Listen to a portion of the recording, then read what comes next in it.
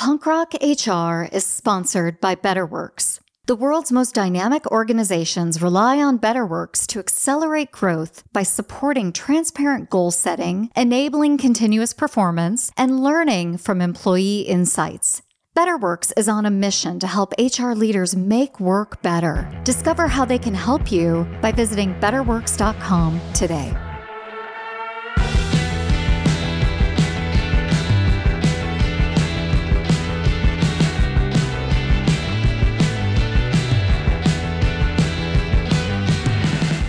Hey everybody, I'm Lori Rudiman. Welcome back to Punk Rock HR.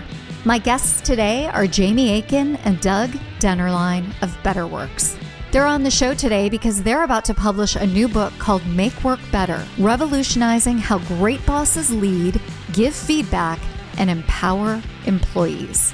In my conversation with Jamie and Doug today, we talked about performance management and how it's actually transforming into something called performance enablement, and how by rethinking this whole performance enablement process, you can drive business results, but you can actually change the lives of your workforce. You listen to Punk Rock HR because you want big, bold, interesting ideas in the world of work, and today's show absolutely delivers. So if you want to rethink performance management and actually enable your workforce to change, we'll sit back and enjoy this conversation with Doug Dennerline and Jamie Aitken of Betterworks.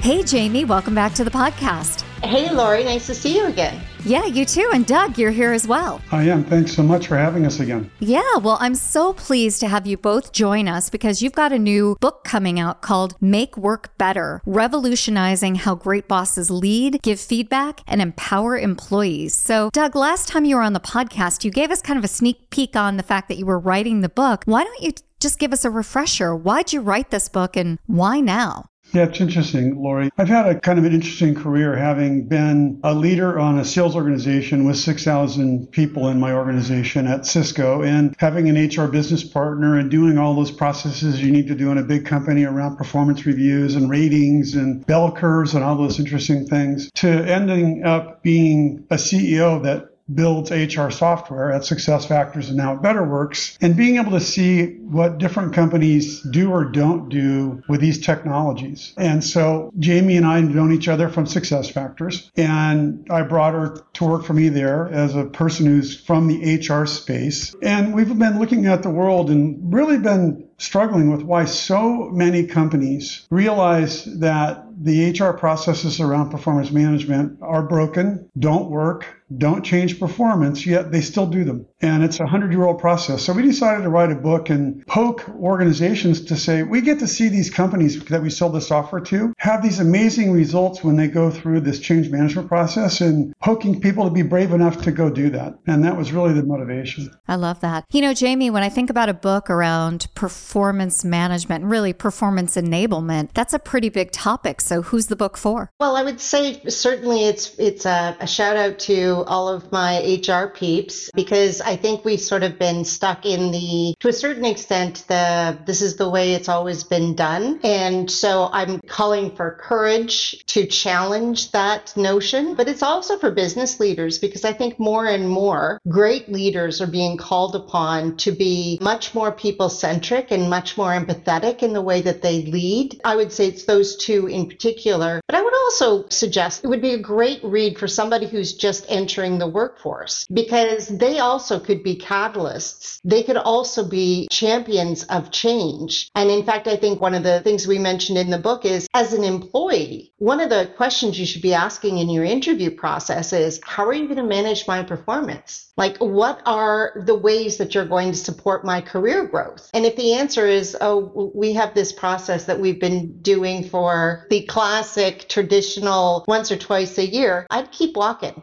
No, I would run. Right. Well, I love that. So if you can crystallize the main message of the book, and I'll give you both a chance to do this, Doug, let's start with you. What's the main message of the book? What's the thesis? The thesis is it's time to move to something that is more modern, that meets the needs of today's workforce, that's lightweight, it's check-ins, it's being invested. We're really trying to flip the whole idea, Lori, that it's not this HR-driven process that everybody is forced to do, but it's actually seen as a benefit to the individual contributor and the manager because they're now invested in something that's helping them perform better, achieve more, get to where they want to be in the organization, and then showing a roadmap for companies on how you get from where you are to where you need to be. Jamie, what do you think the main message of the book is? I know, Doug, is your co-author and so eloquent. And I think you joked around in the last episode that you share a brain. It's going to get to the point that I'm going to mention, which is this idea of creating a partnership or an alliance between business and HR, CEO and CHRO. And,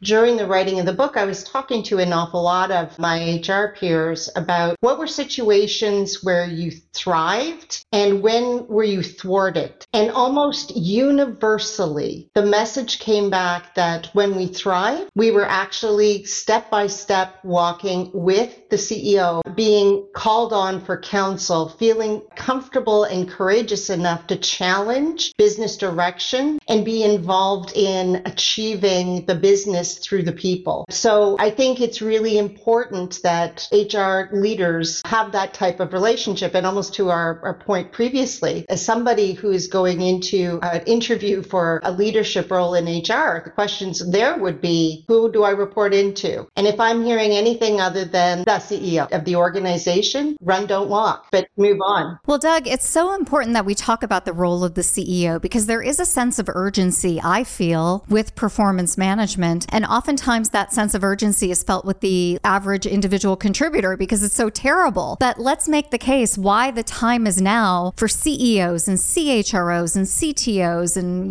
chief legal officers, all of them to care about performance management. Why now? I think it's super important. Lori, if you look at what's going on in the world right now, we've all seen the number of people being laid off, especially in tech. And if you want to attract and retain the people that you now have, you need to give them processes that help them grow. And so I think that's one reason it needs to happen now. But to Jamie's point, a really important aspect of success is when what I call a CEO who understands that people are the most important asset inside of an organization. You can't achieve any goal without your people helping you do that. And you pair that person with a CHRO or a chief people officer who I call has a seat at the table. And I know HR uses that term as well. But what do I mean by that? It means that they're curious about the business. They understand the strategy of the company. They can hold a mirror up to the CEO and say, your leadership team, these 4 people on your team don't have the skills to get you where you need to get, what your strategy is, and you need to make some changes. And here's the skills of the people that you need to bring into the organization, and be brave enough to have that conversation and candidly earn the right to have that conversation because they understand the strategy. And when those 2 people pair up, we have seen many times over, Jamie and I, and all these people we sell our stuff to, these companies thrive in that environment. When the CEO stands up and says, you know what, here's the changes we're going to make. They're going to be hard. You're going to do it. And here's the benefit of it. And here's what we hope to get the results from that are. And we'll share the change with you. But we're going to go there. And a lot of times it's the CEO going, hey, head of HR, go make that change. Good luck. Then people come complain later and it never works out. Well, Jamie, I see you nodding your head. And one of the things I love about this book are the case studies. This book is packed full of them. And maybe you can share an example of when it's gone right, because we all know these HR horror stories, right? These performance management horror stories. But when have things gone right, Jamie? What have you seen that you liked? Well, I'll cite a particular example, and I'm sure Doug has many stories as well. University of Phoenix would be one that I would say is a bold and courageous story. The new CEO came in and said, we need to change the culture where we need to become much more transparent in order to drive forward with the strategies that we're trying to achieve. So it showed up in a bunch of different ways. Of course, they brought Betterworks in to create the environment where conversations, connection, and trust were starting to be built up within the culture, in the fiber of the culture. But they did an awful lot of other interesting interesting things as well. And I think when it's done right, it's clearly got sponsorship from the top, but it's also built into, like, the transformation is created in such a way that the organization doesn't feel like it's something that's been done to them, but rather done with them and for them. So that's a story I really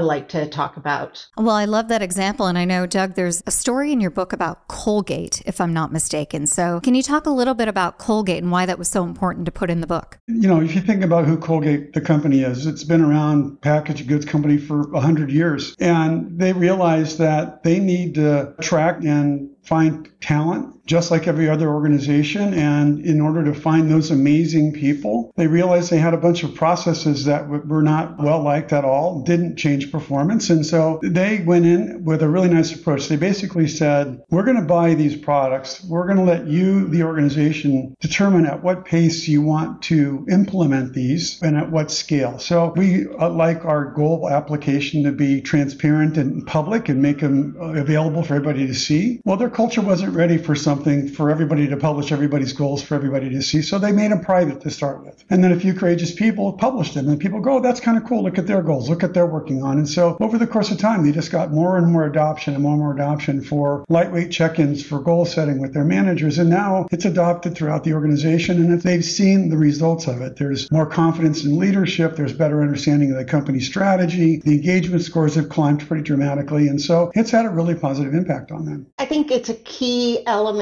to transformation. Gone are the days where you can bring a tech in to solve a human problem, right? So yes, it'll give you the tools, but you have to be very thoughtful about the change that you're bringing and the speed in which you do it. And every organization is going to have a different level of appetite and consume that innovation over time. And when you think about it, the adoption is almost like turning a volume on a stereo over time. What are we looking to change in the first year, in the second year, in the third year? And by having more frequent conversations, you're building that competency and that organizational capability over time. So gone are the days where we would think go live means everything is miraculously different, that we know how that story ends. So I'm proud to say that we take a lot of care and focus around making sure that adoption happens in a meaningful way for our customers. These phrases like adoption and go live are really scary, and they're especially scary to managers who are like, oh my goodness, I've got to manage my own job that I'm doing, help my people achieve what they need to achieve, manage morale, manage expectations. And by the way, you want me to go live and adopt something on Tuesday? This is insane. So I was really struck in the book by how we as human beings tend to overlook managers, yet they are the linchpin, the cornerstone of success to so much of this. So, Jamie, talk to me about the role of managers and why do we overlook them all the time? First, I'll put my hand up and say I made that mistake earlier in my career as well. We would sit as earnest HR practitioners in a conference room and design a process and think this is going to be fantastic. And, suddenly everybody is going to be talent managers and do all this. And then we'd sort of huck the process over the fence to the organization and sit back bewildered that nothing changed. Well, we weren't doing what we needed to do to help people managers understand and help them build that competency over time on what that really takes, right? So one of the things that I really like is this notion of frequency builds competency. And so we're not actually asking people to do more. Like the effort of the traditional performance management on average takes 5 hours on average for a manager to complete the process, right? So that's a heavy burden for a manager. What we're suggesting instead is do those same kinds of conversations and give that feedback, encouragement, career growth, all of those discussions, do them frequently over the course of the year as opposed to once or twice a year. And that whole notion of frequency builds competency, at first, maybe you'll be a little awkward. Over time, it becomes more natural. And, suddenly you're growing into that coach talent manager that we're all hoping that they will be, because frankly, managers are the big ambassador of change when it comes to this type of transformation. Yeah, Doug, I see you nodding your head. You've seen it in your career, right? So talk to me about your passion for managers and how do we get it right with them moving forward? It's so important. We're actually having a lot of internal dialogue on this front right now too, Lori, to even build more intelligence into our platform aimed specifically at the manager, to lead them down a path that helps them understand, hey, you haven't spoken with Susan in 2 weeks. You should have this conversation with her based upon the data we have in the product. But what we tend to find is, and thank goodness for this, is whenever we sell to an organization, there tends to be a few managers who go, I cannot wait to put a new process in place because I hate the old one. Setting goals once a year is pretty outdated these days in terms of having to be agile as an organization and change strategy on the fly. And so what you find is those people that are the change agents, that are leaders in the organization, that are managers, and you engage them first to help build the process and then have them be the advocates internally for the benefit to the change that you have put them through. But the real change is, and we were bold enough in the book to say, you know what, this feels a little bit like, to me, at a point in time when people like Borders Books didn't stuck with brick and mortar when the web came around, and they didn't pivot their strategy. And so, our stuff helps you be agile and helps you do what you need to do with an organization to pivot, whoever needs to pivot to whatever they need to do to attack the problems of today, not something you set 9 months ago. Gosh, that's so interesting. And you do begin the book with the story of Borders, right? And how they just could not compete with Amazon. And it makes me think, Borders got wiped out pretty quickly, but it's taken 100 years to wipe out the old way of doing performance management. So, Jamie, I just wonder, are we wiping it out? Are we getting rid of the old way of doing goals and talking to people? Is there a new way on the horizon, or are we just getting excited again and it's going to go nowhere? I hope you're going to make me positive and not cynical with this answer. Oh, no, I don't think we should be cynical at all. Well, number one, transformation is, I've spent my career drawn to transformation because to me, that's where innovation lies. And if you think about what employees are asking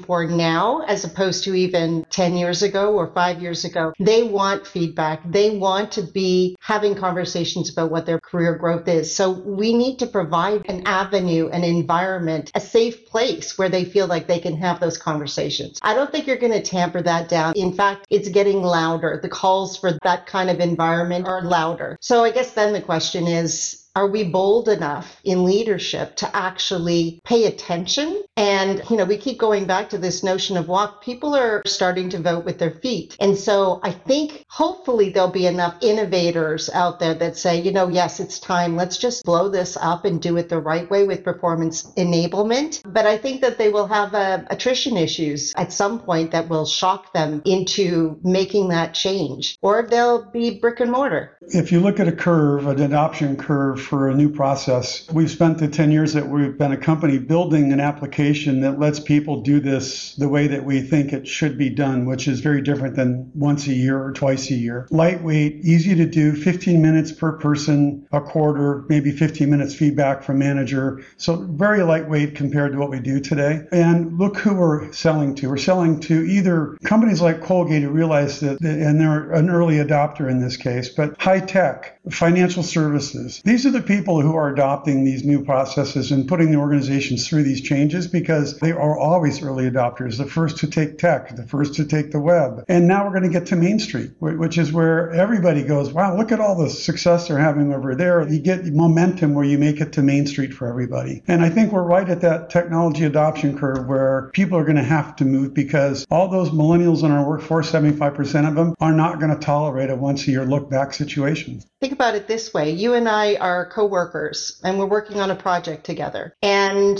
I want to give you feedback, but I'm in Slack because that's usually where I live. If I'm able to give you feedback or recognition in Slack and it gets picked up in the background, as opposed to once a year, you might send out asking for feedback from me and other people on the project team. And I think, oh gosh, what was it that we were working on? And then I have to get out of where I'm at, Slack, Outlook, whatever, go into a separate system, enter in some data that's probably, my memory isn't as great as the next guy's, but you know what I'm saying? Like if it's in the moment, then that becomes a lot more natural and a lot richer and robust in terms of, timely feedback. Yeah, don't ask anybody to put feedback into a Microsoft Word document anymore. Like that happens, but it's not helpful and it's not even realistic. It's interesting. Even the language you're using around performance is moving the market forward. It's challenging people. Like, you don't say performance management, you say performance enablement. And I love it. And I just wonder, can we define that for the audience? Like, Jamie, Doug, who wants to take a crack at that? Well, I'll go first. I mean, if you think about performance management, at the heart of it, it is like this hierarchical managing of the performance, right? So right off the bat, it feels very heavy. It feels very old school. It feels like something that,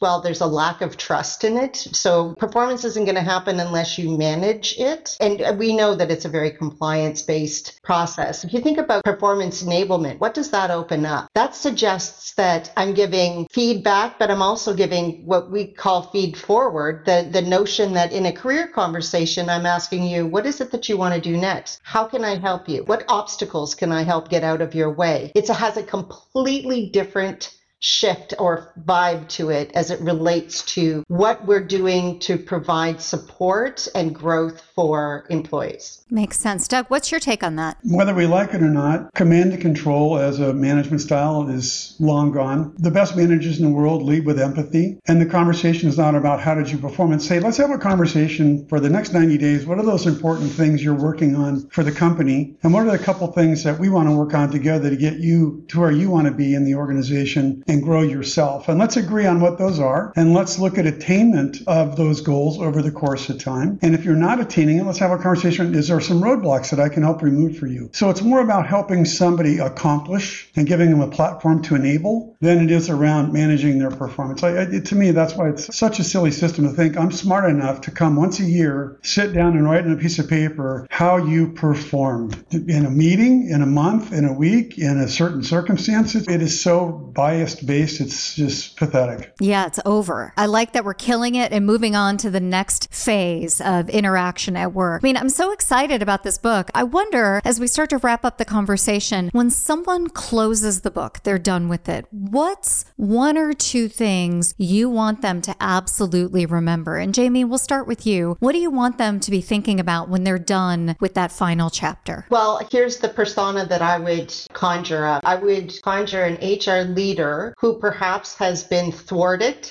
in these efforts before and is encouraged and has courage to say, you know what, we can't do this anymore. And I know how to do it. And I know how to approach it. And I'm ready to march into the CEO's office and say, we're going to blow this up and do this better. And Doug, what about you? For me, I really hope that a bunch of CEOs read this and realize that they have been tolerating processes inside of their businesses that they don't need to. And to be brave enough to sit down with somebody, a leader or their HR leader, and say, hey, let's go do what they're saying to do in this book and look at the results of all these organizations that have done it. It seems like they're doing a lot better than we're doing, and the people, how they feel about our company. And so let's go be brave enough to make a change. I love it. It's a call to action for performance enablement. That's amazing. Well, listen, I'm so pleased that you both were brave and bold enough to write a book. A collaborative book is no joke.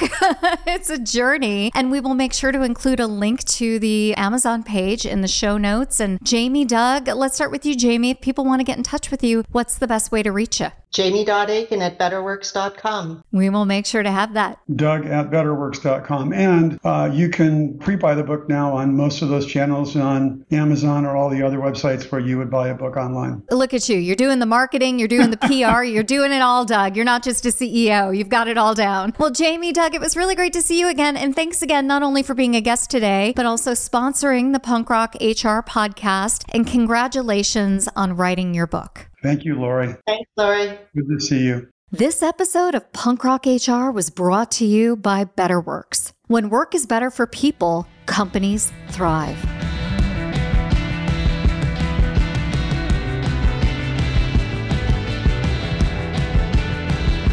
If you're interested in learning more about today's show, you can visit punkrochr.com. There you'll find show notes, links, resources, and all the good stuff. Now that's all for today. Thanks for joining us, sharing this episode, and leaving thoughtful comments on Instagram and LinkedIn. We appreciate your support this and every week on Punk Rock HR.